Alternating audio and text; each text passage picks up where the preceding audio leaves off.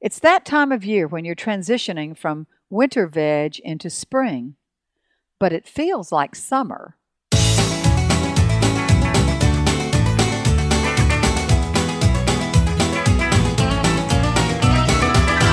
Welcome to Longleaf Breeze, subsistence farmers using 3 simple principles, approaching but never reaching subsistence. It's gotta be fun while we're doing it, and we don't make all misstatements.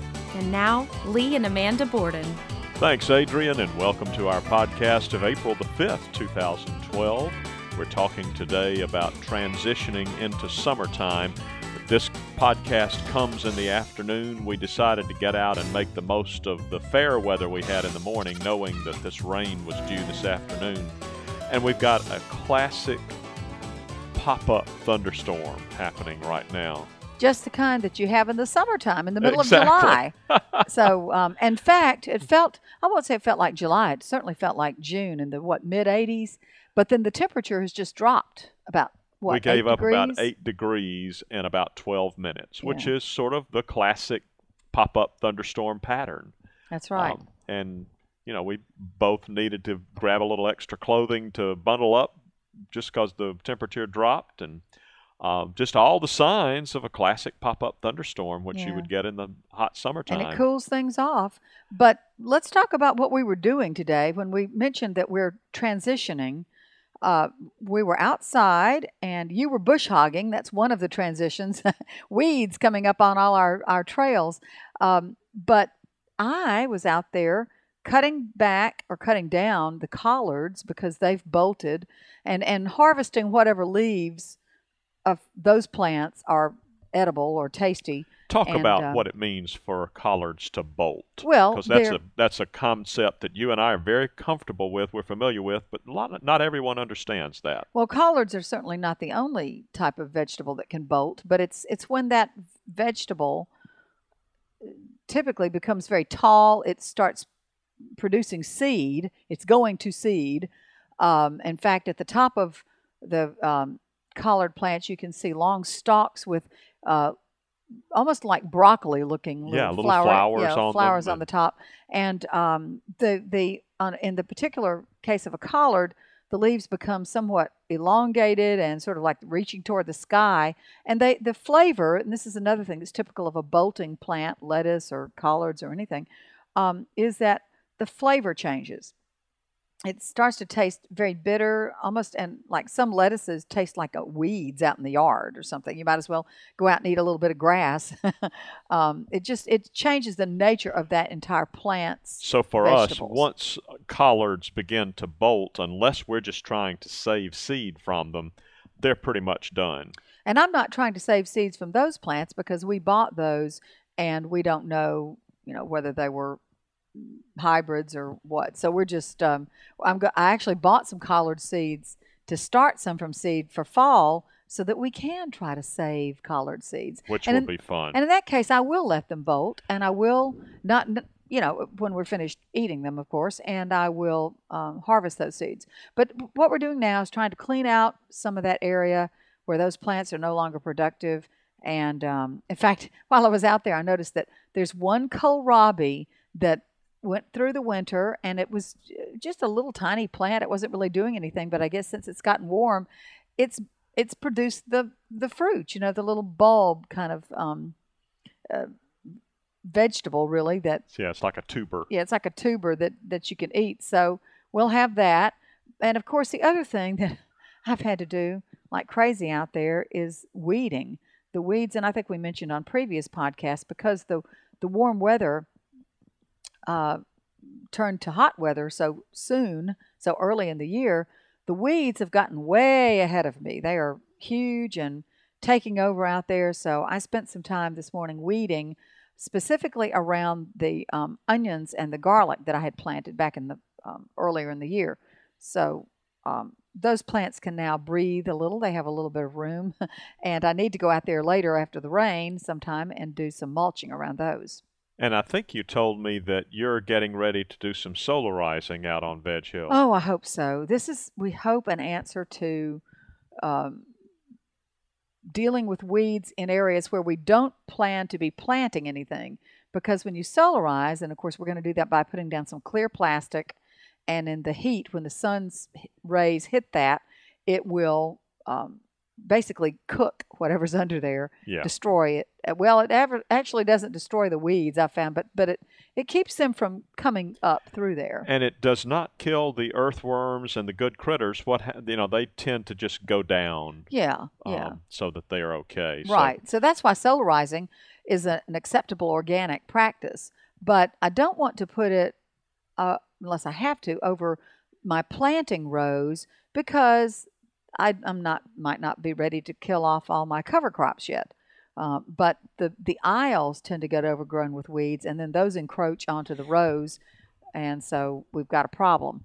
But I told you this morning, I'm so frustrated with those weeds. I said, let's just solarize everything. Forget planting. Let's just put the clear plastic and kill it all. Well, today is April the 5th, Maundy Thursday, which means tomorrow is Good Friday. That's right, and I wish I could say that I would be spending the day planting my Good Friday garden. I will not be. I will be traveling to Montgomery to pick up some tiles for the lodge, and then going to not one but two Good Friday services. So, and I'm looking forward to those. I mean, it's certainly a meaningful part of what we do in our faith, but it doesn't leave a whole lot of room for planting. So I would have been out there today doing a little bit more, but the rain hit, and we get busy. So basically, I'll plant when I can. We figured out at least 10 days ago that, I guess it's been more like 2 or 3 weeks ago now that we had our last frost of the year. Yeah. So we've been knowing for 2 or 3 weeks that we could be planting our summer garden anytime we wanted. But we've just had other things that kept us from getting that done. Well, and I will say that I have planted some things. I planted some brassicas that I wanted for spring. Those are all in the ground, and some herbs, and a couple of tomato plants that I bought from just Bonnie plants that were large, and then I even stepped those up, so they were really good size Better Boys, and I put them in the ground this week along with a little bit of basil and some marigolds. I've started seed, and actually I'm on my second round of seed starting with some basil and marigold. The tomatoes and peppers and eggplant and a few herbs that we had done previously are really getting large. So I do anticipate that I'll start on the Good Friday garden as soon as I can with tomato and pepper transplants and eggplant. What I've been waiting for to do, especially the peppers, is taking delivery of some diatomaceous earth. That is supposed to be a way. That's your cutworm defense. Yes.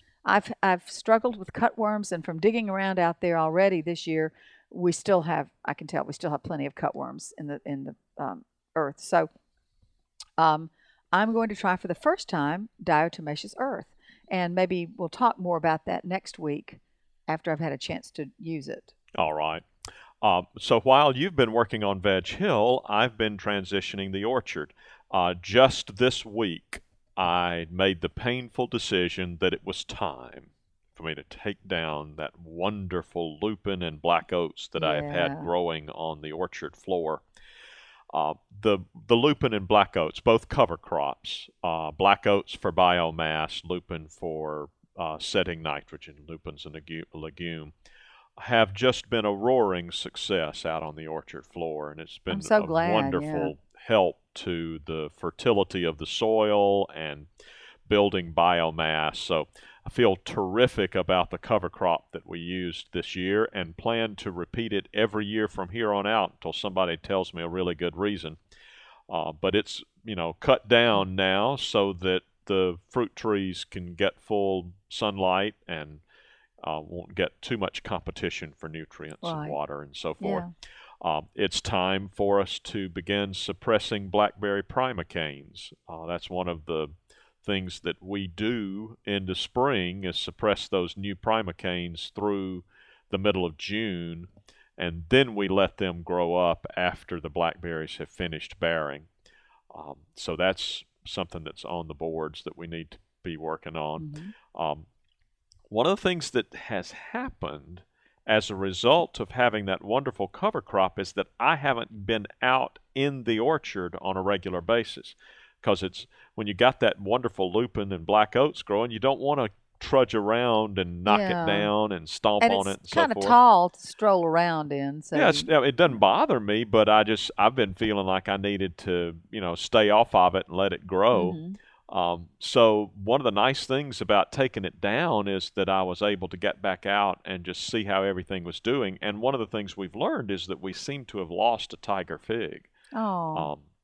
I say that because here it is, the early part of April, and it has not yet begun leafing out, and all the other figs the other have figs leafed out are by now. But I know that we had 2 figs that were knocked down by the cold last year, and we did in fact lose one, but the other eventually came back and is doing fine now. That brown turkey's looking great.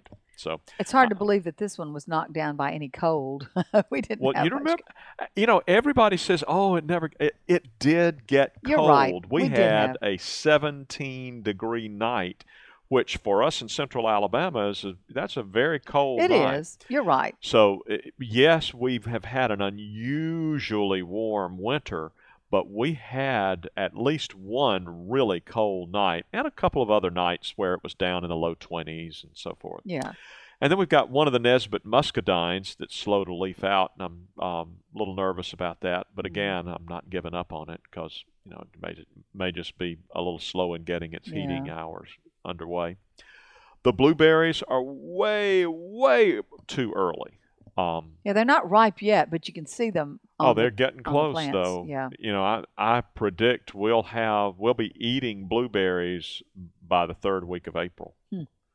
Well, that will be fun. Well, it is fun, but gee whiz. I mean, it probably means we'll be done by the 2nd week of June. Well, that'll be sad. Yeah.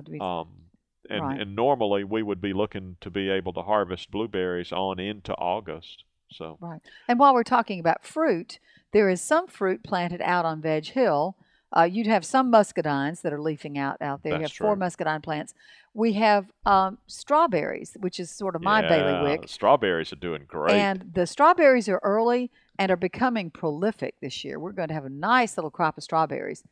So, we are, in fact, enjoying a nice little crop of strawberries. We are having a nice little crop speak. of strawberries. That's right. And then there were 9 blackberry plants out there that were, I guess this is their 3rd year, and it looks as though one of those has succumbed. So we probably now just have 8 thornless blackberries on Veg Hill.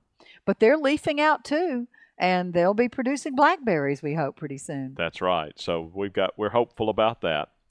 Now, on the trails, we have had this nice long winter when we were able to walk most anywhere we wanted to walk with no weeds, but that's ended now.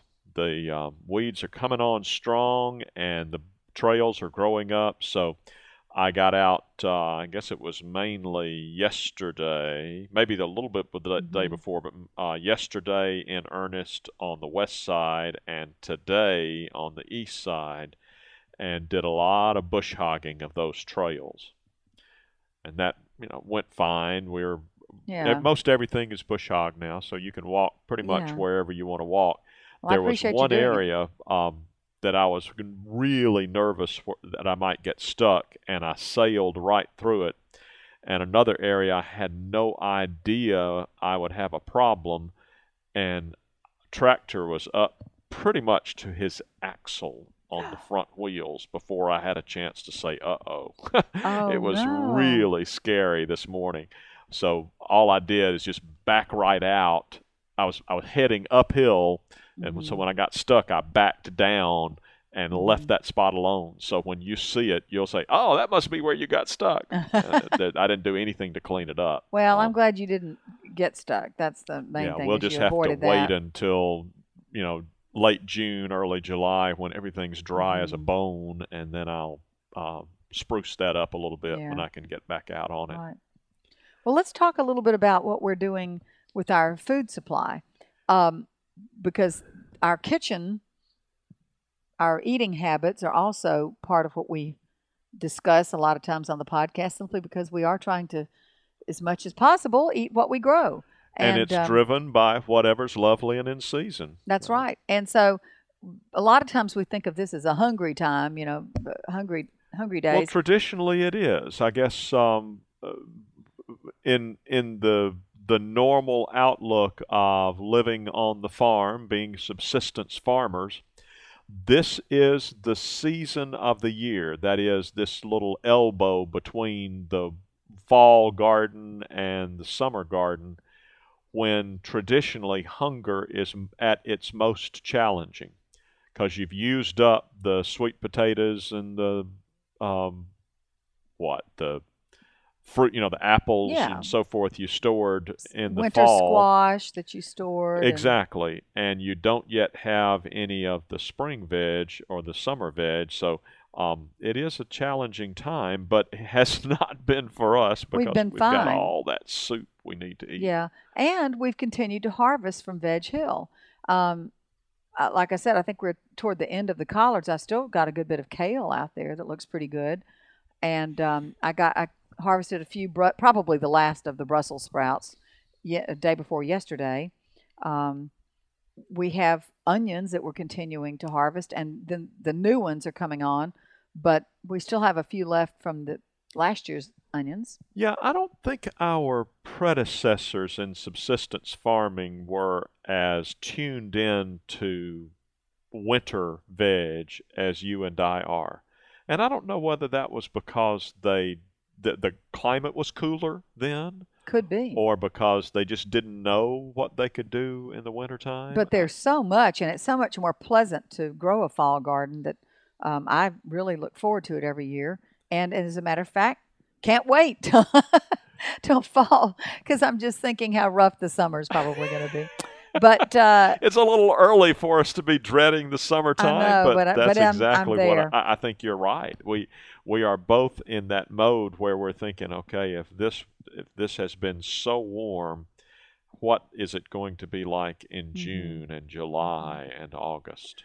But while we're talking about food, the other thing that we have that should be giving us something before too long are those spring peas. Oh, I thought you were going to be talking about asparagus. Well, the asparagus, we're going to have to wait a year. So yeah, the spring peas are looking really nice. I was noticing just the other day, your peas are looking great. Yeah, so we should have those to eat before too long. And we've frozen a lot of food, so that enables us to, for example, we had some okra that we froze last summer. And we pulled that out and just made a big old mess of okra and tomatoes. The tomatoes were also left from the summer. And it's tasty, and we're actually putting some of it in the freezer to prolong its life a little bit, but we do need to go ahead and eat it fairly quickly. Yeah, this is for us the season when we are sort of racing to eat all that food that's in the deep freeze before we start adding to it to make room for to empty it so I can defrost it. Yeah. And then to make room for fresh vegetables that we will put into it in the summertime. And blueberries and that kind of thing. So. Of course. We'll be freezing blueberries and may even try freezing a few muscadines just to see how they behave. That'll be interesting. Yeah. So that's sort of what it's looking like here, transitioning on Longleaf Breeze. Looks as if we pretty much used up our welcome with you today, so we hope you have a good week, and we will look forward to visiting with you again soon. You've been listening to Longleaf Breeze with Lee and Amanda Borden. You can call the farm at 334-625-8682. Send email to letters@longleafbreeze.com. Our address is P.O. Box 780446, Tallahassee, Alabama 36078. Visit us at longleafbreeze.com to learn more about the farm, to browse our archive, and to look over our planting database. You can also read the daily farm log and check in with Lee and Amanda. That's longleafbreeze.com. Thanks for listening. See you next week.